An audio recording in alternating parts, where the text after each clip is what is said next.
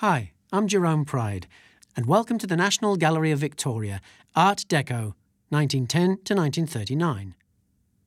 A social celebrity, Tamara de Lempicka was famed for her beauty, her parties, and her love affairs with men and women.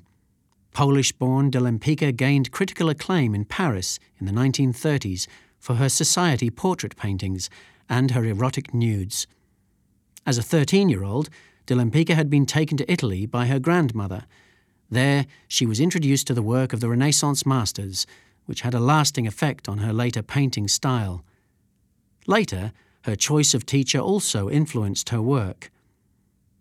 After settling in Paris after 1919, her choice of teachers was inspired.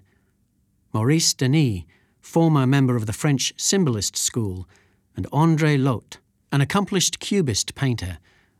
Both contributed to her mature style, which blended a reverence for the imagery and techniques of the old masters with a chiselled modernity that mesmerized her fashionable clients.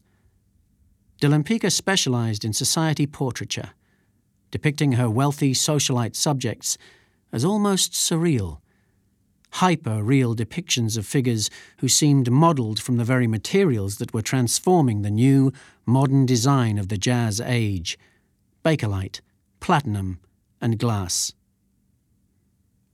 The telephone depicts a strong and self-contained woman, one for whom we sense the telephone is another tool of modern liberation, enabling her to maintain dialogues and relationships from a manageable distance.